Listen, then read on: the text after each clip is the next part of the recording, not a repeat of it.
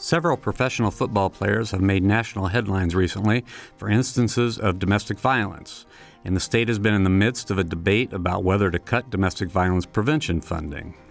Earlier this week, the Indiana Criminal Justice Institute announced it would not do so, but the controversy has still sparked concerns about the state's priorities. This week on Noon Edition, we'll speak with guests about the instances of domestic violence and how the state is trying to combat the issue. Join the conversation after this hour's news.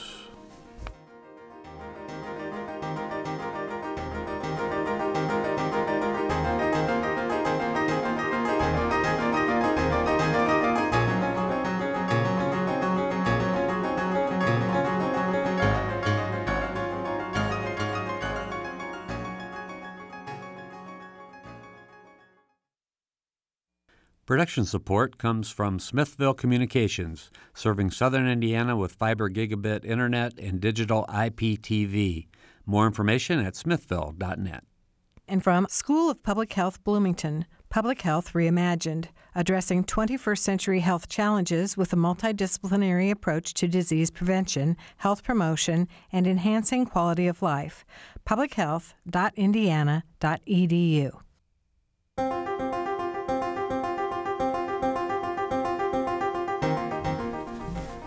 Welcome to Noon Edition. I'm Bob Zaltsberg, editor of the Herald Times, along with co-host Mary Catherine Carmichael. The issue of domestic violence has jumped into the headlines recently because of assaults involving professional football players. On our show today, we will talk about domestic violence and the efforts to address the problem. Our guests are Toby Strout, who's been here with us several times before. Toby is executive director of Middleway House in Bloomington, and Linda Robbins, who's also a return guest. Linda is the Monroe County clerk and a domestic violence survivor. You can join the discussion by calling 855-0811 in Bloomington or 1-877-285-9348. Or you can join the live chat at wfiu.org/Noon Edition, and you can follow us on Twitter at Noon Edition. So welcome back to both of you. Thank you so much. Thank you. Thanks for being here. So, Toby, I know we had a story, in our paper recently, quoting you about, the recent news coverage, I guess, of this issue, which of course has been around for forever. And you talked about how you've sort of seen this before.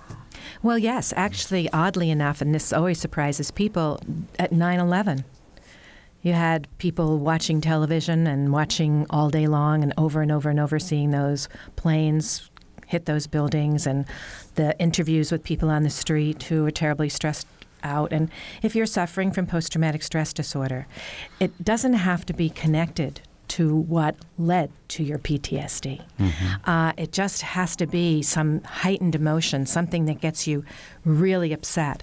And then you start with the flashbacks and the memories that won't stop, the images that, flash across your mind. So certainly it would be expected then that if you're watching a video of somebody knocking someone unconscious over and over and over again, you're going to have that same response. So the calls came from people suffering from PTSD, and they also came from people who are concerned about other people. There was an awful lot of that, questions about our services and what could be done for someone. Mm-hmm. Now, Linda, you've been following this issue, obviously. I mean, what effect did this have on you when you saw it? Did you see the video? I saw the video. I would say the PTSD was probably a very good description of that. You go back to reliving some of those times, and you can't help but put yourself in the position of the woman who has been there. And in two respects. One is there are people who say, why did she go ahead and marry him? And she must have done these things. And so there's a victimizing of victims and some support of the person who's doing the victimizing. So brings back a lot of emotion from back that time. Now, Toby, we need to let you go ahead and address that right out of the gate. The why would she go ahead and marry him question. Oh, yes. And of course, women stay in abusive relationships for a million reasons, and a lot of them actually quite good. The overwhelming majority of women who die in the context of domestic violence die leaving. not staying. It's the most dangerous decision they can make. Most of the calls that come into police about assaults come from women who have left the relationship, but abusers are stalkers. Mm-hmm. And so those things have to be kept in mind. If you're not anybody who's ever earned a living, that can be a terrifying situation. Mm-hmm. You want to actually protect your children from publicity, and for them growing up with this notion that their daddy's a bad man. Mm-hmm. There are so many reasons to stay in an abusive relationship. And yet, that's from the victim side. Mm-hmm. From the perpetrator side, it's just all about power and control. There's one. Mm-hmm. There's one reason, mm-hmm. and it's a bad one. Mm-hmm. Right. Mm-hmm. Now, we haven't really mentioned exactly, what case we're talking about. I'm sure most of our listeners know, but this, involves Ray Rice, a very well-known NFL football player, and he a video surfaced where he had basically punched and knocked out his fiancée then, who's now his wife. Her name is Janae, and she said she actually made some comments about how, she was as much at fault, or she was at fault too. And, again, Linda, can you address that? I can, because abuse doesn't happen overnight. It all happens over a period of time. And it's a series of breakdown of your own self-worth that gets you to a point where you're dependent on that individual for a lot of things. Mm-hmm. And over a period of time, you really do believe that if you can do better, he won't do those things. If you can get a better job and bring more money home so that there aren't financial problems, he won't be that way. It's an amazing amount of psychology that goes there when you become a victim of domestic violence, and you actually go through it and don't even realize what is happening. Mm-hmm. Mm-hmm. Well, let me give our phone numbers again, and then we're going to be joined by Brandon Smith, the Indiana Public Broadcasting State House reporter. The numbers are 855-0811 or 1-877-285-9348. You can also join the live chat at wfiu.org/Noon Edition, or you can follow us on Twitter at Noon Edition. So while all this has been going on, there's been a controversy, or at least a lot of news has been breaking about how the state was going to cut funding for domestic violence issues, and then apparently they are not. But there's some questions about that. I know Toby's got some concerns about what's happening now. But Brandon, if you're there, could you sort of give us the short take on what happened and what's been going on? Well, the short take is a difficult one to give just because this is such a complicated issue, but essentially it boils down to this. Last year, the General Assembly passed a 2-year budget, so last year was the first year of that budget, and they appropriated a certain amount of money for domestic violence prevention. The Indiana Criminal Justice Institute, which is the state agency responsible for distributing those funds, did not distribute all of the money they were given for 2 reasons. One, they accidentally sent back some of the money to the general fund in what are called reversions. Reversions happen in every state agency every single year, but the domestic violence money isn't supposed to be reverted, and it was mistakenly put into the wrong pot, if you will, and sent back. So that was about $344,000.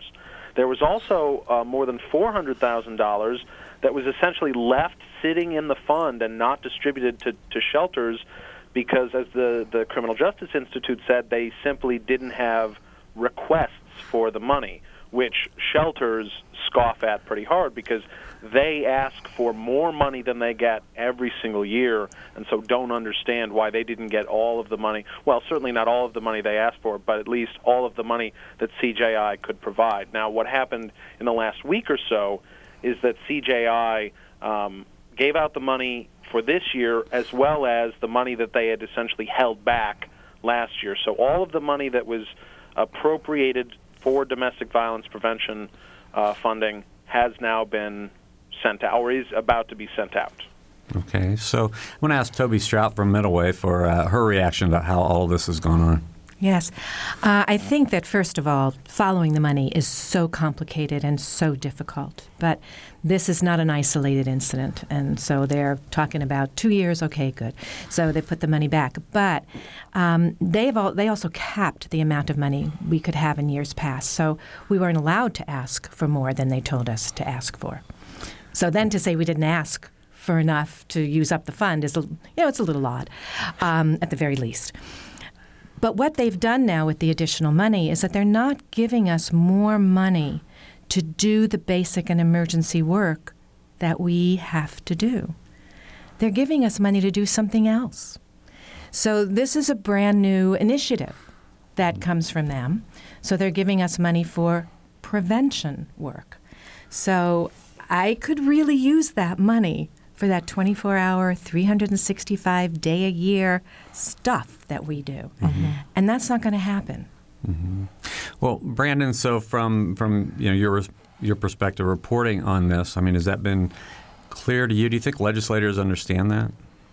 I think there's a lot that legislators don't understand. There is a lot that it may come down to just a simple miscommunication problem, but even talking with the Criminal Justice Institute folks, speaking with the shelters, there is very little clear communication going on in any direction about what the CJI needs from shelters in order to disperse the money, what exactly the money is used for. It's a very unnecessarily complicated situation. Mm-hmm. Now, do you think... Oh, go ahead, Mary Catherine. Okay. Do you think, Brandon, what's going to happen, when the legislature goes back into session now? Are there going to be, is this issue going to be more top of mind? I think so, because of all the attention that the funding issue has gotten in the last couple of weeks. I have trouble seeing that fade, especially because it's not isolated to Indiana or the Criminal Justice Institute, as you've already been talking about today. The issue is come to the national forefront in a lot of ways, and I don't see that fading before January in the legislative session, since we're writing a new budget here at the State House. So my guess is that it will get a lot more attention this year than it has gotten in past years, and that, one would assume, can only be a good thing for the shelters out there. Mm-hmm. Toby, what kind of opportunities do people who do the kind of work that you do have to interact and influence legislators and the CJI? There are all kinds of rules about influencing legislation that we have to follow because we're a 501c3. So the safest route that we can take is if somebody invites us to basically provide education. Mm-hmm. And I have done that. Vi Simpson used to invite me up all the time, and I would, talk to summer study committees or, that kind of thing to small groups of legislators who are crafting legislation. I haven't been asked to do that in a while, but I don't know whether anything new is happening right now. Because we also have a state organization, and the state organization is supposed to be our lobbying arm. So and what's the name of that? Call for us, the Indiana Coalition Against Domestic Violence. Okay, sure. And they led this protest about the funding, this time. Good. So. Okay. All right, our phone numbers again, 855-0811 in Bloomington, 1-877-285-9348 outside of the Bloomington area. You can also join the live chat at wfiu.org/Noon Edition, and you can follow us on Twitter at Noon Edition. So Brandon, from sitting here in Bloomington, and probably people sitting around the state that haven't been, as involved in this as you have, I mean, it seems kind of, well, frankly, it just seems like a real bad, shot in the foot by the state to think that there would be anything coming up that would cut funding to domestic violence programs and victims at this point, particularly with what's going on. Do you think that it just was going to sail through in this way until all this, publicity sort of hit the airwaves? That's an interesting question. There's a real chance that eventually the money would all have gone out, but it wouldn't happen in the shorter time period, in the expedited time period that it is now happening. That all of the negative attention that the Criminal Justice Institute and the governor's office received in the last couple of weeks surrounding this issue has really kind of spurred them to action to shorten the timeline and to really kind of rush that money out to the shelters that need it. But do I understand correctly that this is money that is, in fact, restricted? It's to be used strictly for prevention programs. So for Toby and other people in her position to keep the doors open, it's really not to be used for operating funds necessarily. Is that correct? I have never gotten that impression. My understanding of it is going into the Domestic Violence Treatment and Prevention Fund. So I don't know for sure that it's being restricted to solely prevention.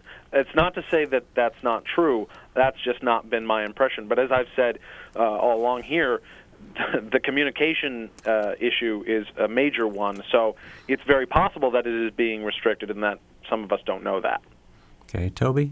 It is being restricted. And just to make sure, we called ICJI today to speak to our program officer and ask that question. We said, we really could use the money for covering shelter work and crisis intervention and supportive services. Do we have to write it for prevention? And she said, yes. Can you talk a little bit more about that? I mean, so you have to basically prove that you're going to use any money that comes to you from the state for a new program rather than for supporting the mission that you already have. Right. But you have existing prevention programs. It's actually going to be an extension of a program that we have, so that we can do as well. So we're talking about an additional staff member because we provide 299 separate sessions of building healthy relationships, and we have requests for more, and we can't fill them. So, it's very nice to be able to fill them. We think it's a wonderful program, and we have demonstrated, because we are actually pretty data-focused. We look at outcomes. We've demonstrated that if we do this program in the 7th grade, all those gains in knowledge and changes in attitude actually carry over. So when they're in the 10th grade and they fill out that pretest, they're doing much better than the ones who didn't have the program. So we're able to show that, and I'm happy to build that program. I'm just not sure I consider that domestic violence. Well, it does say prevention and treatment, but they've never asked us to do prevention before. So maybe they feel this isn't new, but frankly, it's completely new when it comes to the proposal that we're writing. Linda, what's your reaction? I think that this is, they have the state criminal system legislation last time has put so much more back at the local level for treatment of any criminals and recidivism rates. And domestic violence primarily is once you have domestic violence, that person's going to go back and do domestic violence again. I mean, it is not just a one-time thing. And I think that this is probably maybe they're pushed to go back and say, well, now you got to treat the person rather than the victim, and they are taking away from the victims and the help that they receive. And this is messed up. You got people beating people and people who are accepting being beaten and who ask for help and are continued to be victimized by the people they are asking. And I think I think it's a crime essentially to take that money away from a middle way house or a situation like that and have them make their resources towards and lose. I have another question about the money. Just adding up the numbers that Brandon put forth, that comes to about $744,000 to go across a whole state. How much money is identified? How much money do you, for example, Toby? Do you know off the top of your head how much you get from the state annually? How much you are supposed to get from the state annually? No, I can tell you what our DVPT award is. What it has been. DVPT stands for? That's I'm sorry, domestic violence. Prevention and treatment. Even I can get my tongue tripping over those things. We serve 6 counties in south central Indiana, and so our award reflects that. And so that's $100,000 a year.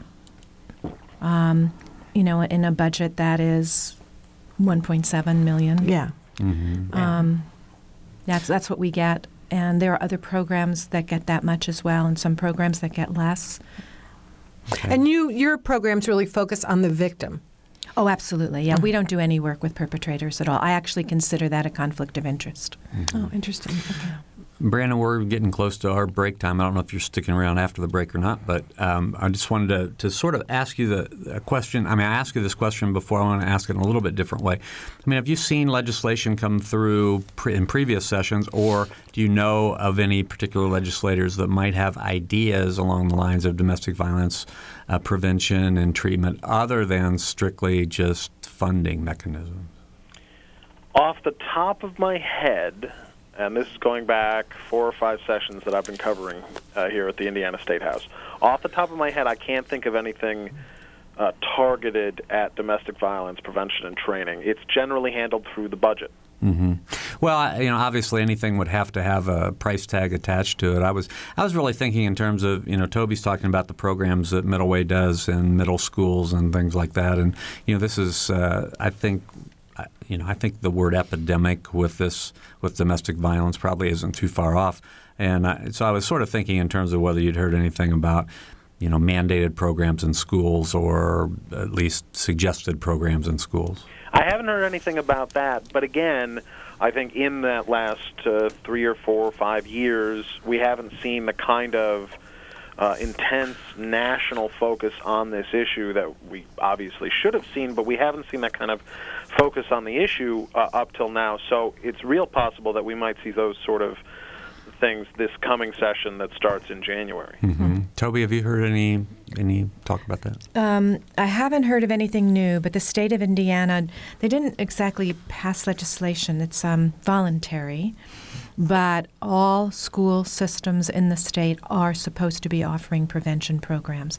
And either the time passed or it's coming up when the school systems should be telling the Department of Education what it is that they're doing. Mm-hmm. The Department of Education itself is working with the state organizations to come up with some guidelines. Mm-hmm. So the programs that you do, you go in the schools and do those. So you said you do 299 education programs a year? That's what we did in the 7th and 10th grade. 7th and 10th grade. Yeah, and I think it's actually a good idea to have people come in from the outside, to tell you the truth, for these programs.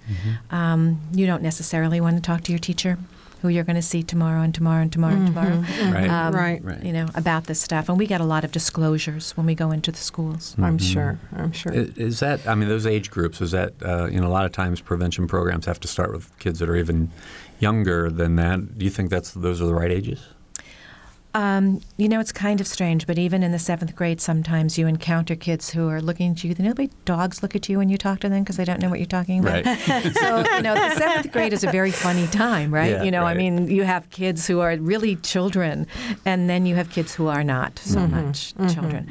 But I agree that programs should start very early on. They just would not be the same program that we're doing. Mm-hmm. It's very hard to get into elementary schools. Parents are, of course, very protective of their children, and they want to be sure you're not putting ideas in their heads and scaring them. But there are ways to do those programs. And actually, interestingly, we've done them in Owen County. Mm-hmm. All right, we're going to slide in a phone call before we go to our break. So Sarah from Bloomington is on the line. Sarah? I heard someone talking about epidemic, and that sounds like something that's suddenly happening. Doesn't seem to me that domestic violence is all that new. Yeah, well, I think that's a good point. I don't think I meant it in the sense that it's new. It's just it's so widespread. But is it epidemic worse than it's been in the past, or is it just that we're finally finding out more? Mm-hmm. Let's ask Toby and Linda. Mm-hmm. Yeah, way back when, C. Everett Koop, the Surgeon General of the United States, referred to violence against women as an epidemic in this country. So, yeah, the term has been used, and it was a wonderful thing that he did it because it actually lined up the medical community so that they started looking at it, and that's helped a great deal. According to the U.S. Department of Justice, since VAWA, the Violence Against Women Act, was passed, that's about 20 years ago. Well, it is 20 years ago. Reports of domestic violence have been reduced by 60%. It's an interesting thing because our numbers only go up. So what you have to look at is what are they counting exactly, and I think it's jurisdictional reports. And, for example, in our community, we get together once a month. Everybody talks about their statistics. Middle-way houses are always much, much, much higher than everybody else's, partly because a lot of people don't want what's happening to them to be public, so they come to us instead of the police, and partly because our definition of domestic violence extends beyond that which is expressly illegal. There are many, many ways to destroy a life, and it doesn't necessarily involve a physical assault. Sarah, is that good? Thank you. All right. Thanks a lot for the call. All right, we're talking about issues involving domestic violence on Noon Edition today. I want to thank Brandon Smith for being here with us. Brandon, thank you. Thank you for having me. All right, thanks a lot. Brandon is the Indiana Public Broadcasting State House reporter. We also have Toby Strout and Linda Robbins here with us. They'll be back with us after the break. You're listening to Noon Edition. We'll be right back.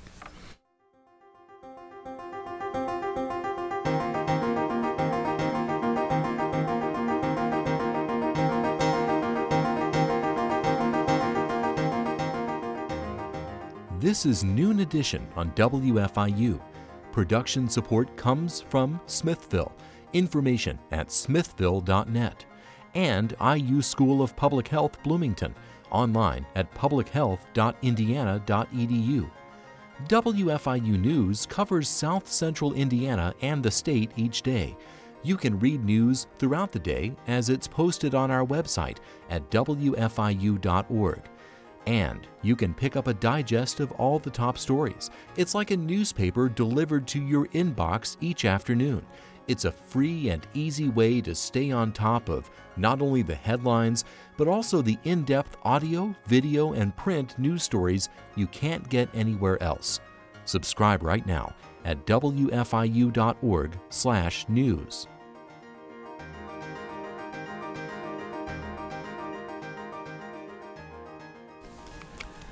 Welcome back to Noon Edition. I'm Bob Zaltsberg from the Herald Times, along with co-host Mary Catherine Carmichael, and we are talking about the issue of domestic violence today, which has really jumped into the headlines, even though it's been with us for many, many, many years. But it's jumped into the headlines because of the assaults involving some players in the NFL. On our show today, we have Toby Strout, Executive Director of Middle-way House in Bloomington, and Linda Robbins, the Monroe County Clerk, and she's also a domestic violence survivor. So you can join the discussion by calling us at 855-0811 in Bloomington or 1-877-285-9348 outside the Bloomington area. You can also join the live chat at wfiu.org/Noon Edition. And you can follow us on Twitter at Noon Edition. And I have to say that I remember some of the most interesting calls, and interesting in the way of emotional and really compelling, have come when Toby's been here from people who have stories to tell or have issues that they want to talk about. So I want to talk about the NFL. This National Football League. It's it's supposed to be America's game now and all this. And now, it's not just Ray Rice. There's a guy named Greg Hardy from the Carolina Panthers. There's another guy named Ray McDonald from the San Francisco 49ers. Those guys have been either convicted or arrested, within the same time period of Ray Rice's video leaking. And, that's just the tip of the iceberg. So I'd like to talk to Michael Vick's wife, too, while we're at it. Yeah, right. So, from both of your perspectives, Toby, I'm sure you've been following very, very closely.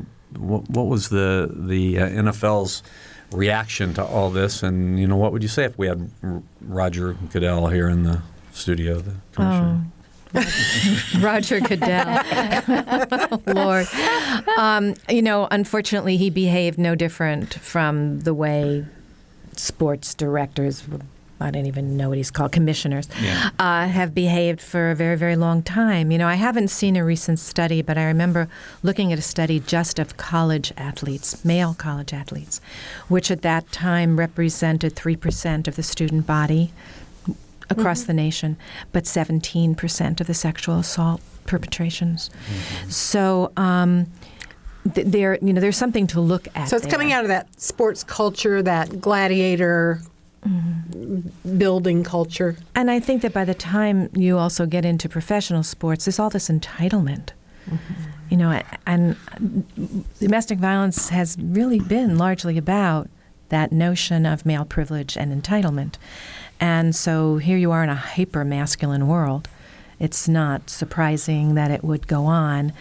It's just disappointing that it hasn't been addressed. So do you feel that the commissioner would have stuck with the original, basically slap on the wrist if it hadn't been for the public reaction to that? Absolutely. Yeah, Linda, Absolutely, you're I think yes, so. too. Yeah. Yeah.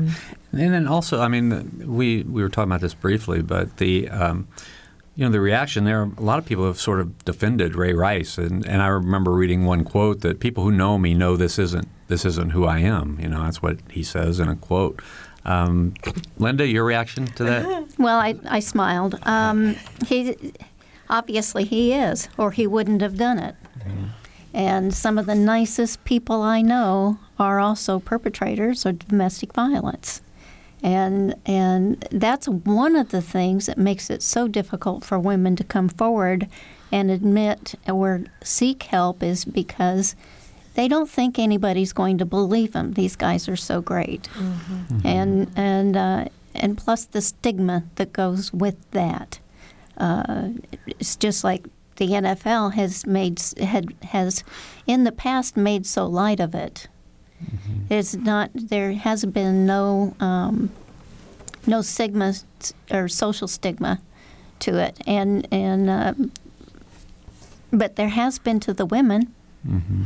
Absolutely, mm-hmm. They have been vilified. Mm-hmm. Mm-hmm. Right. There's a lot of upset about Ray Rice not being able to fulfill his contract and play, and then continue to earn the kind of money that he was earning, which was phenomenal. And if she hadn't done what she had done, I mean, there was so much discussion as to whether she deserved it or she provoked it, and it never should come down to a punch like he did. Mm-hmm. It's sort of hard to believe we're still talking about she deserved it or provoked it. Yeah, that blows my mind. Yeah. We have a phone call from, Toby, I'll let you respond to that after the phone call, but we have Susan from Kokomo who's on the line. Susan? Hi. I had something else that I was calling about, but I do want to address the she provoked it or she brought it on. I happen to work as a facilitator with a self-sustained men's and women's nonviolence education program, and that question has been fodder for quite a bit of discussion, and many of the perpetrators have said, well, she probably said something, to which my comment was, tell me what it is she could have said or done that would warrant being knocked out cold. So,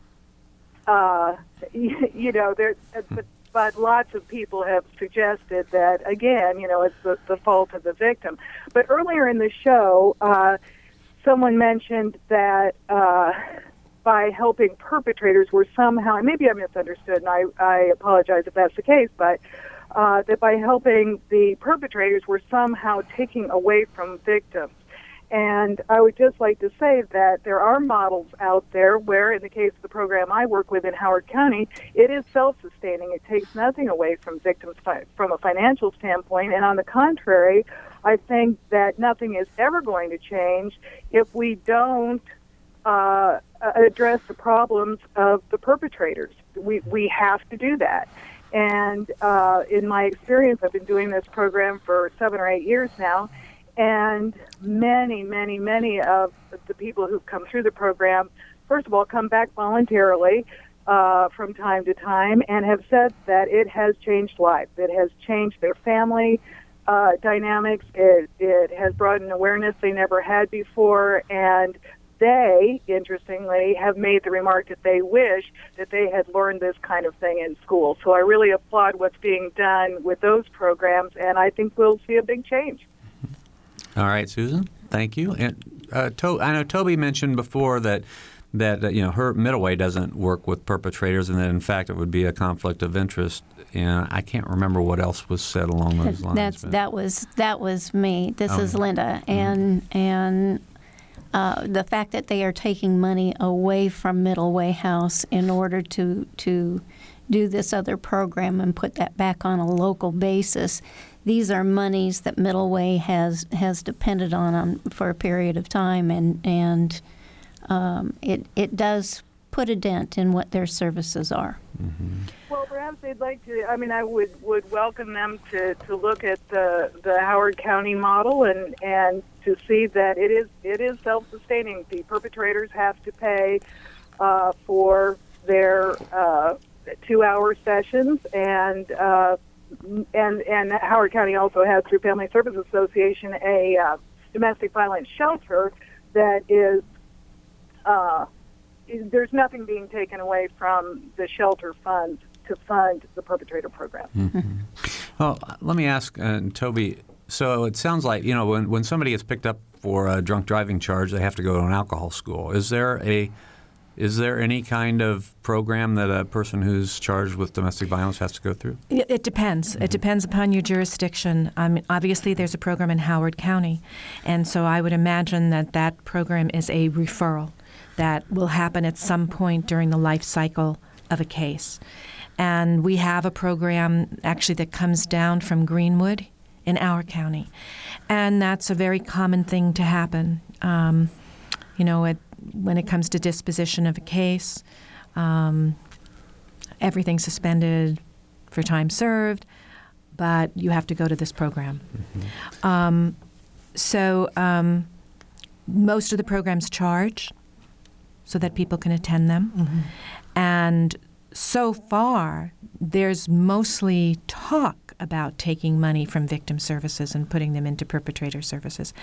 I don't know that that has happened, but it's something that we watch very carefully. We are very much in favor of programs, despite the fact that most of the research isn't very compelling with respect to outcomes. We're in favor of them because that's what we would like to see. We would like to see perpetrators change.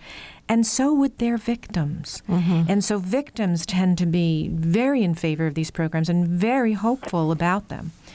Alas, there's a bunch of research that says, well, actually those programs end up putting women in greater danger because they assume more from them than they deliver. That doesn't mean there aren't wonderful programs out there that are working. Yeah. Susan, do you want to respond to that? Yeah, I think you're correct. We get referrals from our court system, and I think there's some screening done there. We don't tend to get any perpetrators who have used weapons, serious, everything's serious, but the really violent crimes that, and we try to do, and we're talking about doing more of the lethality assessment kind of thing. So I think many of the people we get are indeed, they're classified as having committed acts of domestic violence, but the lethality level overall is less. They are all under a no contact order, which of course we know is as good as the piece of paper it's written on, but I think having the backup of the program stressing that there is to be no contact, and it's a weekly program, and so that there is some oversight while the victims are also receiving services. So, so far, I don't know that, we don't have any tragedies, though I have heard elsewhere that there have been people who have been in diversionary programs who have reoffended with horrible results. All right, Susan. Hey, we really appreciate your call. Always nice to hear from you. Oh, well, thank you. Thank you. Love your program. Right. Thanks for having me on. All right. Later. Thanks Bye-bye. a lot. Bye. All right. We have another caller, and it's Randy in Bloomfield. Hi, Bob. Hey, Randy. How you doing? Doing fine. Hi, Mary. Hi, Randy. I just wanted to offer a little input here, if I may. Sure. I understand that domestic violence affects both men and women alike. I have actually been through that, so it doesn't discriminate. The thing I would really hate to see cutting the finances to these shelters that help people out, because if you have nowhere else to turn to, if you have no friend or a relative that you can tell what you're going through, because well, heaven forbid, if something happens, you turned up dead, someone's going to have to be able to say there was a problem somewhere along the way. You know, it's nice to have somebody that you can tell that you were going through a situation in case something bad would happen. Mm-hmm. But the one thing that I was really hoping the money would go to benefit, if we can keep the funding going, is a defensive tactics training for people who are victims. And that way, if you cannot diffuse the situation, if you're in a relationship that's volatile or abusive, if you can't diffuse the situation, then you should at least be able to know how to defend yourself. And I would like to see a defensive tactics training in these shelters where people turn to for help, so that, you know, you would actually be able to defend yourself.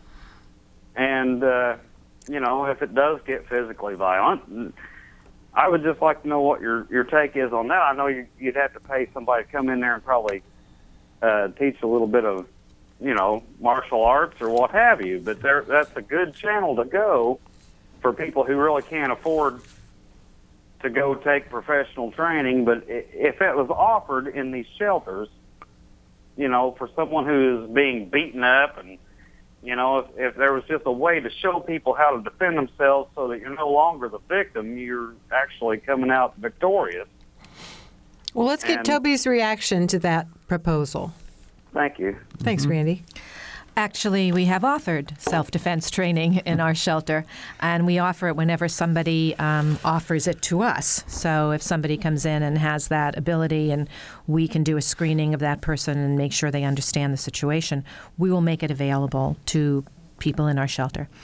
We had an interesting job interview the other day with a woman who teaches self-defense, and just kind of checking her out, we asked her whether she thinks that victims or, you know, vulnerable people should have this kind of training to protect themselves. Is that what she would recommend? And she said, oh, no. And we asked why not. She said, well, when there's a struggle, there's a winner. And there's no way to know that you're going to be the winner.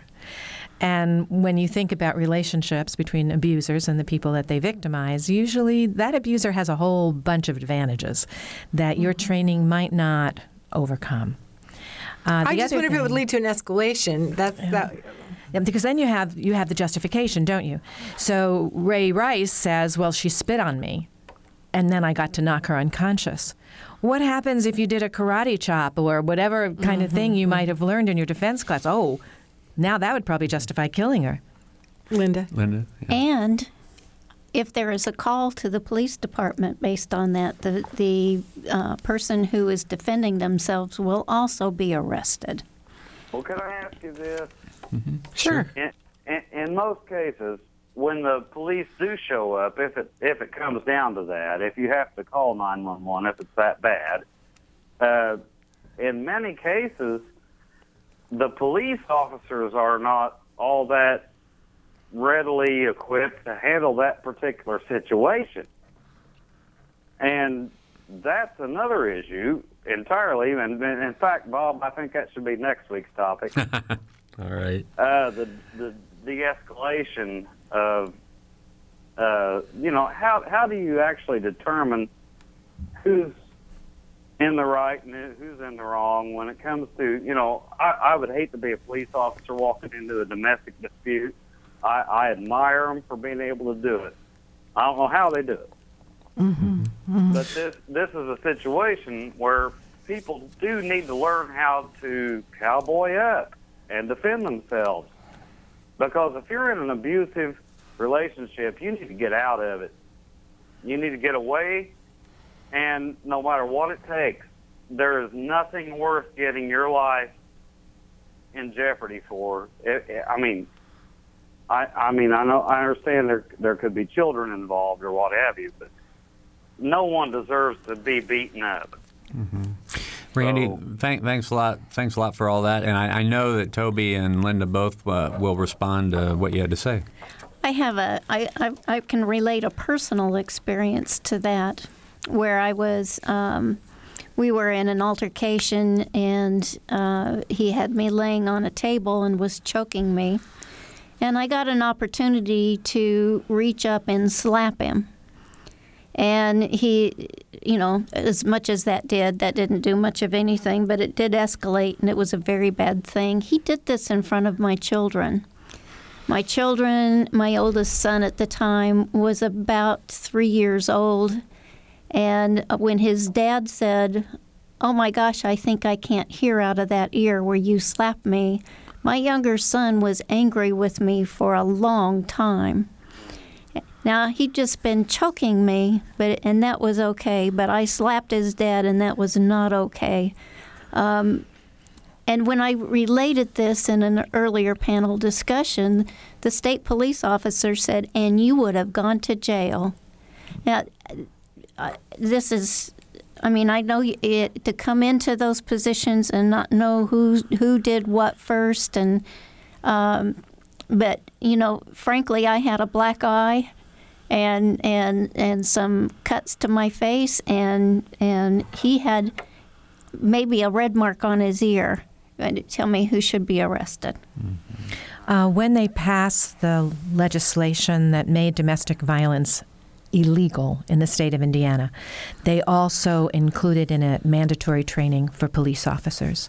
So you can't get out of the academy without a pretty extensive training in domestic violence, what it means, what the dynamic is, but also how to intervene effectively. And then they are required to get more training throughout the year once they are in place in a police department. So I don't want to minimize by any means what it means for a police officer to go to the scene of a domestic violence incident. But they are really prepared to do that. They learn a lot before they ever have to go. Toby, to Randy's point about offering self-defense classes, it seems like it might be something that would at least that might help self-esteem on the part of the women who are involved. But when it comes down to it, is an altercation better than having no altercation? Well, one of the things that we always say is if it kept you alive, it was the right thing to do.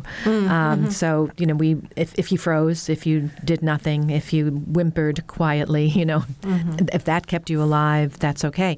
One of the things about most of these self-defense trainings is that they create scenarios. Right? And I had this woman talking about how one of the scenarios puts an attacker between your legs. And they create, the scenario, this is what's happening. For a bunch of women, if that is something that happened to you, there comes the PTSD. Right. And so it can become a very scary thing just to take the class. Because what's your first reaction going to be? I couldn't do anything. I would be lost. I would be dead. And so those aren't good things to think about. I would say in general, in fact, self-defense training usually leads to better posture and a more purposeful stride, and it makes you appear less vulnerable. And those are good things. So I don't think that's a bad discipline to learn.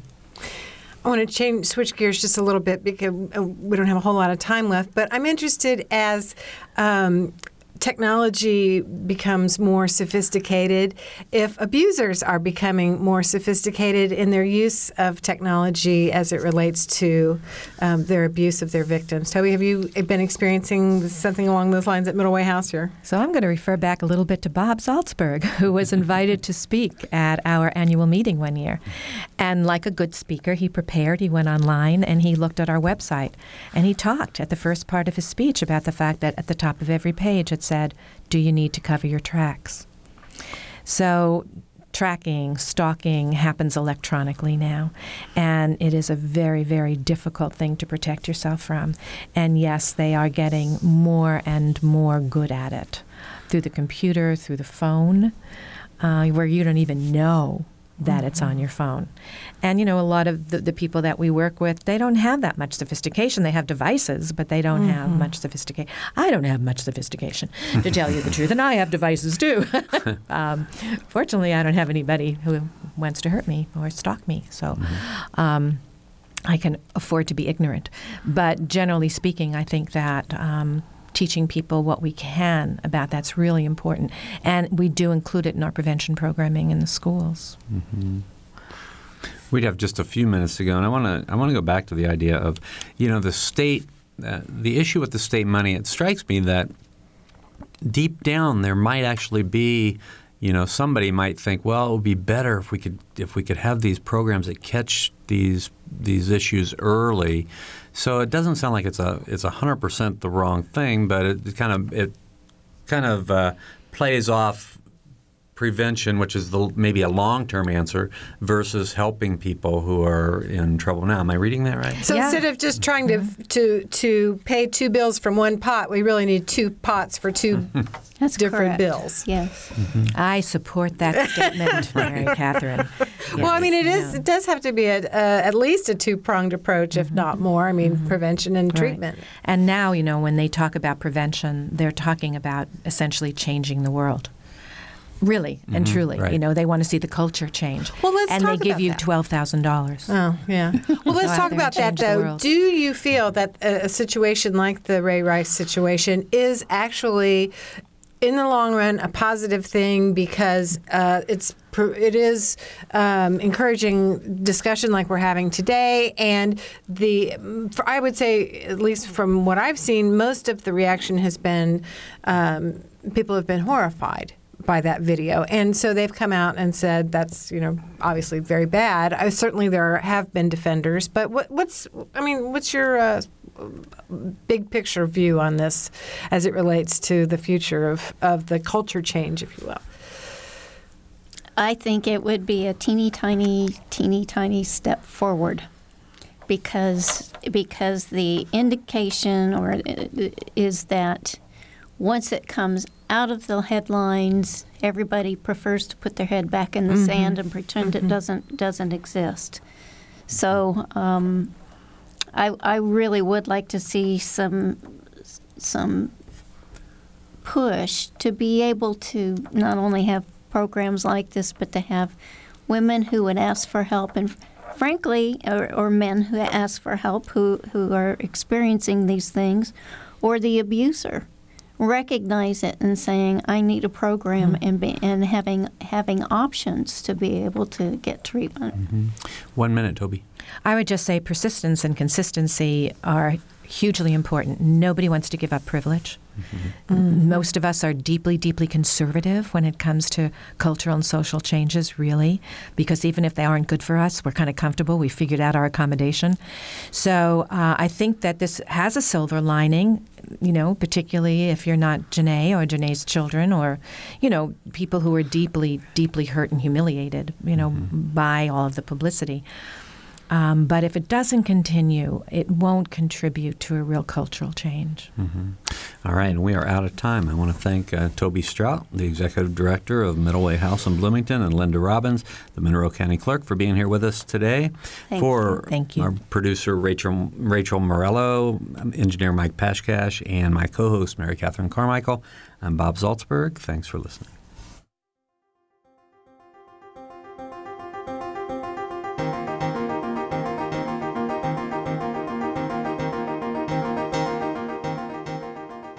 Noon Edition is a production of WFIU and the Herald Times. A podcast of this and other WFIU programs is available at WFIU.org.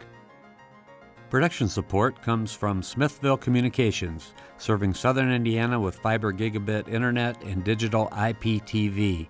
More information at smithville.net. And from School of Public Health Bloomington, Public Health Reimagined, addressing 21st century health challenges with a multidisciplinary approach to disease prevention, health promotion, and enhancing quality of life. publichealth.indiana.edu.